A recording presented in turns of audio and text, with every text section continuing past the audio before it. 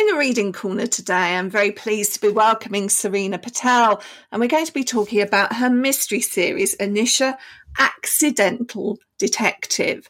We're on the fourth book in the series, and we're going to be talking about that in some depth. So thank you for joining me today. Thank you for having me. I'm very excited to be here. Actually, this has all happened, or it appears on the surface to have happened quite quickly for you. Your first book was only published last year, wasn't it? That's right, yeah. The first book was published in March, and then the second one was out in September. We did the third one in July, and the fourth one's just come out. So yeah, it's been really fast Yeah. on the surface, as you say. We tend to work sort of 2 books ahead at any one time. And so book 2 had already been written and I think was being illustrated at that time by Emma. And I had already started writing the third book, Granny Trouble. And then I was editing that during the first lockdown. And then that sort of came out, obviously, that didn't come out till this July. So yeah, so it's I'm always working on more than one book at any one time. Surprised you can keep your head around all of those plots and all of those mysteries. Anyway, we're going to talk about Anisha in a moment, but before we get there, I'd really like to know a little bit more about you and also when and why you started writing. I've always written, loved writing as a child, had creative writing awards at school.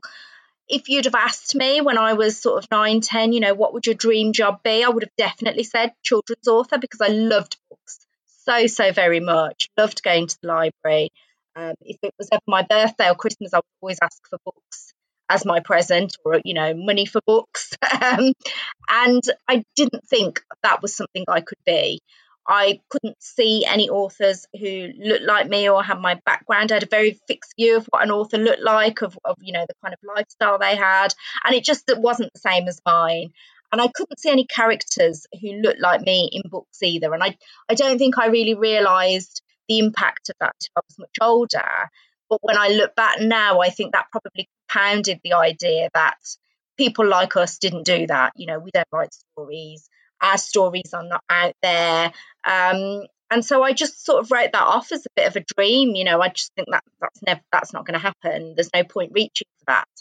But I did always write. I kept diaries. I used to write poetry all through my life. Whenever I was kind of struggling a bit or, just looking for something to do, I would turn to story writing. When my niece was born, my niece is 16 now, but when she was little, she would say to me, Auntie, make me up a story. So I used to make up these, we would just be sitting and I'd make up these stories for her. So it never really went away, but I don't think I really thought it was something I could pursue seriously until after I had my own children. So there was a big gap between being a child and then becoming a mother myself for me to actually think, this is a dream I really want to pursue and maybe it's possible. I did read on your biography on your website that in actual fact it was Roald Dahl that, you enjoyed reading when you were at school, and that Matilda in particular, actually that is one of his perhaps more innocuous books. So there's a sort of tension there really, isn't there? Because Dahl obviously did get so many children reading, but actually we've come to understand that some of the values in those books, they're not very good about race. They're not very good about women. So I wondered whether when you were reading them as a younger person, whether you noticed that and how you feel about them now. Those were the books that were available. Those were the books that were popular. They were the books that, I wanted to read. But I think I didn't really see the impact of not seeing myself in books. And so I just accepted what was in front of me. So I was the only child of colour in my entire primary school. And so I was always other. And I was always different. And that came to be normal. And I think not seeing myself in books kind of compounded that idea that you're different, you're other, and actually almost invisible. And that's probably how I felt. I never felt like I was reflected in stories. I just accepted that was the way it was. And similarly, when reading books by authors like Dahl, by Enid Blyton, I just sort of didn't question it, I suppose. And because nobody around me questioned it, I suppose that just made it seem like it was normal. And I had experienced racism as a child. We lived in a primarily white neighbourhood. I was accustomed to being called racist names across the street. There was racist graffiti in the area we lived in. So I think you don't realise the impact of these things when you're a child, but you realise when you're a grown-up and you look back with reflection, with more awareness, and you realise how bad that actually was.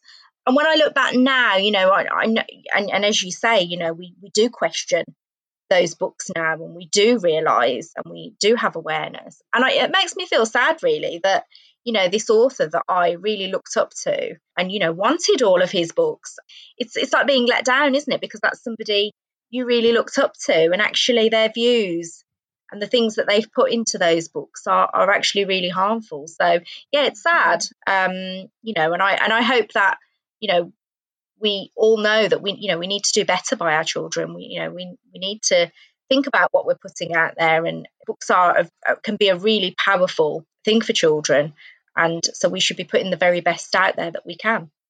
Which brings us very nicely to talking about Anisha. And she is, it says accidental detective. And perhaps we could start with a little bit of an introduction to her as a character. What's she like? So Anisha is 10. She's a very logical person. She likes what she knows. She loves her books. She loves reading. She loves science. She's very inquisitive. She will always stand up for what's right. And if she can see an injustice or somebody being blamed for something they didn't do, she will always try and help and try and stand up for them. But she hates the limelight. She doesn't like to be under the spotlight at all. She'll always be kind of behind the scenes if she can. And she has a very close friend. She has a best friend called Milo, and he's always with her. Whatever they're doing, they're together. And then Anisha has this extended family. So she lives with her mum and dad and her Granny Jazz. Granny Jazz is quite a kind of core character to the family, really. She's feisty, she's mischievous, but she's so supportive of Anisha. And I really enjoy writing Granny Jazz, actually. And then she's got her extended family. So her Auntie Bindi, her Uncle Tony, her cousins Mindy and Manny. And there's always something going on. Whether it be in the first book, there's a big family wedding and a kidnapped groom. In the second book, there's a science fair and an exploded foam volcano, which Anisha gets the blame for. In the third book, they're on a family road trip, which I'm sure lots of families can identify with. And they go to Leicester, and Granny Jazz gets arrested for the theft of a jewel. And Anisha, of course, has to step in and save her granny from jail. And then in the most recent book, in Showstoppers, there's a school play, and they have 1 week to put this school play on. And Anisha, of course, this is not her thing at all, because, she doesn't like the spotlight, but she ends up being the director's assistant. But somebody's messing with their musical and trying to make things go wrong. And so, of course, Anisha sees how important this musical is to her friends, in particular Mindy. And so she decides to help and try and investigate and figure out who's trying to ruin the big day. So the series has always got mysteries in it. There's a big focus on families and friendship. And those are the things that are important to Anisha, really. And that's the kind of core message of the series, really. So does Anisha have any flaws, or is her main flaw about wanting to avoid the limelight? I think sometimes she doesn't believe in herself very much. She does kind of hit stumbling blocks sometimes and thinks, I just can't do it. But that's what her friends are there for, and her family, and they always kind of, give her a bit of a boost and tell her she can do it, and help her and are there by her side. Sometimes perhaps she kind of grabs hold of a theory and sort of runs with it, and it's not quite the right theory. But hopefully that adds to the story and kind of gives us our twists and turns for the mystery. Absolutely. I have to say, I love her family. They feel very real, and that's probably because they are. I mean, they probably are based on lots of people that and I imagine that you are putting elements of your life into those stories, and that's why it feels so authentic to me. Is that true? Yeah, definitely. I think the whole series really has been hugely inspired by real life and by our extended family. You know, my husband is one of 5 siblings. Some of them have partners, some of them have children. So when we're all together, it's quite a lot of us. And that really was kind of the core idea behind the series, that when there's lots of family members together, there's always something funny going on, or, you know, there's so much potential for disaster and humour. And that's where it came from, really. And you're right, you know, some of the characters do have elements of our family members in them. Granny Jazz herself is inspired by my own grandmother and by my mother-in-law. Auntie Bindi is inspired by a few different people. I think I might even be a little bit Auntie Bindi. You know, Anisha, you know, a little bit of my younger self, a lot of my daughter. My daughter's 10, and, you know, she is very much like Anisha. And I take huge inspiration from my children, because they come home and I get the kind of lowdown of everything that's happened in their school day. And, you know, this person said this in the playground, and this person did this in the classroom. And I think I'm storing all of that up. And then sometimes it does find its way into the story. So that's probably why it does feel quite real. And I think sometimes when I've spoken to children about, you know, where they get ideas, where they can get ideas for their writing, they don't often realise that they can draw on their own life experiences. They think a story is something that happens over there and real life is over here. But actually, it's the best thing to mine for stories. Definitely, yeah. And I do say, when I go into schools, you know, we do a workshop where I ask the children to think of something quite ordinary that's happened, and let's, you know, amplify it. Let's make it big and silly and daft, and make it entertaining for the purposes of a story. And quite often you get the most fantastic ideas out of something really small that's, you know, an argument they've had with a sibling, or, you know, their mum went to the fridge and all the food came flying out. You know, you get some really great ideas, really funny story starters. And they're kind of amazed. I came up with that myself, you know, out of something really simple. Now, the school play, it's a great one to have at the core of a mystery. And in this particular one, you know, it allows us to talk about superstition and sabotage and misdirection. What's going on with this school play?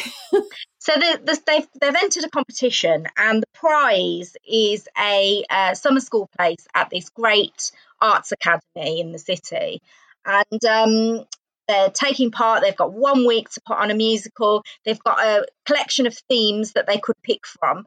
And Anisha's school pick out Einstein. And on the surface, you think, oh, a musical about Einstein, you know, how's that going to go? But actually what they do is they focus in on the other elements of Einstein's life. So, for example, he was a keen sailor, although he wasn't very good at it. He enjoyed playing the violin, and there's all these other things, all these elements that they bring out. And of course, everybody's clambering to get a leading part. So they have to go through an audition process. And Anisha's first reaction is that she doesn't want to be part of it at all. She realises she can be part of it in a different way. So she signs up to be the director's assistant and helps her teacher, Miss Jive. But quite quickly, things start to go wrong, as they often do in Anisha's world. And she realises that somebody is trying to derail the production and, you know, stop it from going ahead.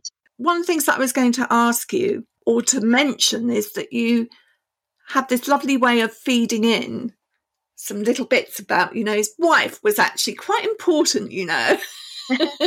Yes, I try to. And, you know, I think that makes it interesting, something that you didn't know about that person, you know. And also, you know, I think it's important that we, you know, have these hidden figures in history that we can kind of talk about and learn about, because I'm always learning new things, and particularly through my children, because they're learning history from a different perspective than we learned. You know, the history we learned at school was quite restricted, and so they're always telling me facts that I didn't know.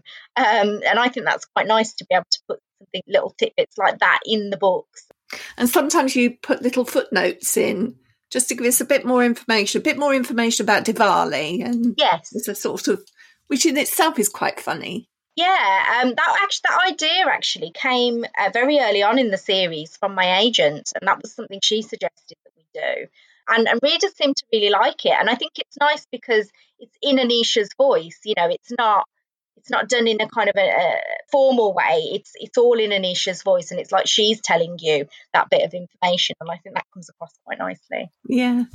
It'd be lovely to hear a bit if you'd like to read us a section Yes. from this story? Oh, yes, I'd love to. So I'm going to pick up the story when they're in the auditions. So they've just had the auditions for Einstein, and I won't spoil how that goes because that's quite a funny scene. But they kind of settle back down again, and now they're going to watch the next set of auditions. When everything's settled down again, it's time for the auditions for the leading lady, Mileva. First, Bina Butt struts out, wearing what looks like a fake fur coat. Two of her besties stand either side of her, primping her hair and spraying hairspray at her. She swats them away. I shake my head. Only Bina Butt would have an entourage for a school play audition.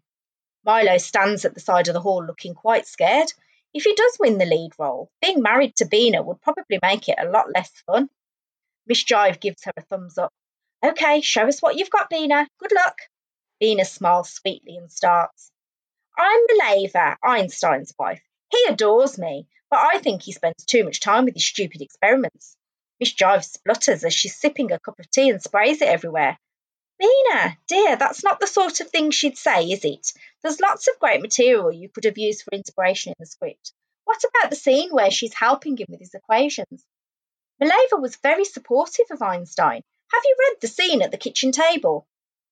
Bina rolls her eyes. No, but I think she would be annoyed that he paid so much attention to his work. And you said we have to act how we think they'd act. This is my interpretation of the role. Miss Jive frowns. Yes, well, that's not exactly what I meant. Have you got a song you can show us? Bina sighs, annoyed. Well, yeah, okay. I didn't like any of the songs in the script, so I created my own number. I would use it in the play if I were you. Anyway, Layla, Amani, get out here, she hisses to her friends. They totter out from behind the stage curtain, grinning nervously. Bina starts her audition again, this time with her entourage. They do a weirdly aggressive song about being the best, but they're so out of tune. I have to cover my ears, which makes Bina give me a hard stare. They finish with Bina in the centre doing a star-shaped pose and shaking her hair wildly. Miss Jive clears her throat. I think we've seen enough, Bina. Is there anyone else back there who wants to audition for this role? Silence. I can just picture it. Were you ever in a school play yourself? The only play I can ever remember being in is in primary school and I think I was one of the Seven Dwarfs. I think we did a little Christmassy type production of Snow White. And I think I was one of the Seven Dwarfs. But yeah, that's the only one I can remember. There's nothing quite like a school play for pulling children together, actually. It's a really interesting thing. I wanted to ask you about some of your tips, really, for writing. So with writing a mystery, a crime mystery, plot's really important, isn't it? So do you find that you have to have that all mapped out at the beginning? Or do you discover what's going to happen as you go along? Well, it's mainly planning and plotting up front. And then there is a little bit of discovering as you go along, because with all the will in the world, you can have the tightest plot, the best laid plans and all that. But as you're writing, you might find that something's not working quite so well as you thought it would. But I do now, because we're releasing 2 books a year, so it's quite an intense schedule that we're on. So I do have to do a lot of planning, because otherwise I'd just be, I have a tendency to write off on a tangent, and then I'd have to kind of come back and fix that in the editing stage. So we sort of try and nail down the story as much as possible up front and agree that with my editors, to make sure we think all the elements of the story are working. And then I'll start writing. And I write my first drafts quite quickly. So I write them sort of anywhere between 4 and 8 weeks. And then we kind of go into the editing process. And we might edit 3 or 4 times before it goes off to Emma for illustrating. So, yeah, lots and lots of planning. And what do you consider to be the elements, the ingredients of a really good mystery story? So I think obviously we've got to have a detective that we're rooting for, really, that, we want them to solve the mystery, and we can see their reasons for why they want to solve the mystery as well. I think you've got to have, a good crime. Obviously, writing for a younger audience, have to think about what crimes are going to be appropriate for the series. You need suspects and people behaving suspiciously. You need clues, you need the kind of clues that are leading you the right way. And of course, you need red herrings, they're essential to a mystery to lead our detective down the wrong path and, give us those twists and turns. And you need a satisfactory reveal, really, because, we want to know who did it. We want to know why. We want to be convinced of their reasons. And then another thing that's really important to mysteries is the setting as well, to have that interesting setting and for it to be almost a closed setting so that, your number of suspects is limited and can see how the detective comes to their conclusion. So, that can be quite challenging to come up with an interesting setting as well. Really good set of ingredients there. And I know that you've also been involved in another mystery crime or crime mystery project with Robin Stevens. Yes. Maybe you could take just a few minutes and you could tell us about that. Yeah, so this is the Very Merry Murder Club anthology published by Farshawe, and it's 13 of some of the, the most current authors. We've got a really diverse and inclusive set of stories. And it's just a really wonderful thing to be part of, actually. And obviously, Robin is, queen of crime and, an author I look up to. And her series has been hugely successful. So, it's a big honour to be asked. We sort of came up with a list of authors we'd like to work with. And I think one of the things for me was that, it comes back to this idea that when we were growing up, books perhaps weren't so representative, didn't give a reflection of society, and actually the crime genre, I think, particularly, wasn't inclusive and didn't kind of have those different elements. And so it's really nice to be able to invite authors from all different backgrounds to contribute to the anthology and to have a really fresh set of stories with all different environments and settings and characters, and I think it's a really nice mix and the stories are just fantastic. So yeah, it's a real honour to be involved with it. It's brilliant. Things are changing, for the better, both in terms of characters in books and also, the writers, the illustrators, and hopefully the publishing industry more widely is changing as well. What other things do you think need to be put in place to help young writers come forward and feel that this is something that they could do? It's a tricky one, isn't it? I mean, I think one of the things is that publishing needs change all the way through, from the top down. And I think that's something we recognise needs to happen. I think authors that are already published, just going out and encouraging young people. And, every school I go to, there will be a child that puts their hand up and says, I want to be an author. And that really fills my heart because, we never had author visits when I was growing up. And so I think, to see an author who looks like you, who is publishing books, I think that can be a powerful thing as well, and empower children to really live those dreams and aim for them. I think it just needs the effort that we have. I think there just needs to be more, and and all of us working together really to make the most inclusive and positive and empowering books that we can. Well, Serena, thank you so much for writing empowering books and for joining me in the Reading Corner today to tell me more about them. It's been a real pleasure talking to you. Oh, thank you so much. It's been fun. In the Reading Corner is presented by Nikki Gamble and produced by Alison Hughes. If you have enjoyed this podcast, please do leave a review for us. To find out about other projects, including an audience with events and the Exploring Children's Literature Summer School, visit www.exploringchildrensliterature.uk. Join us again soon in the Reading Corner on your favourite podcast platform.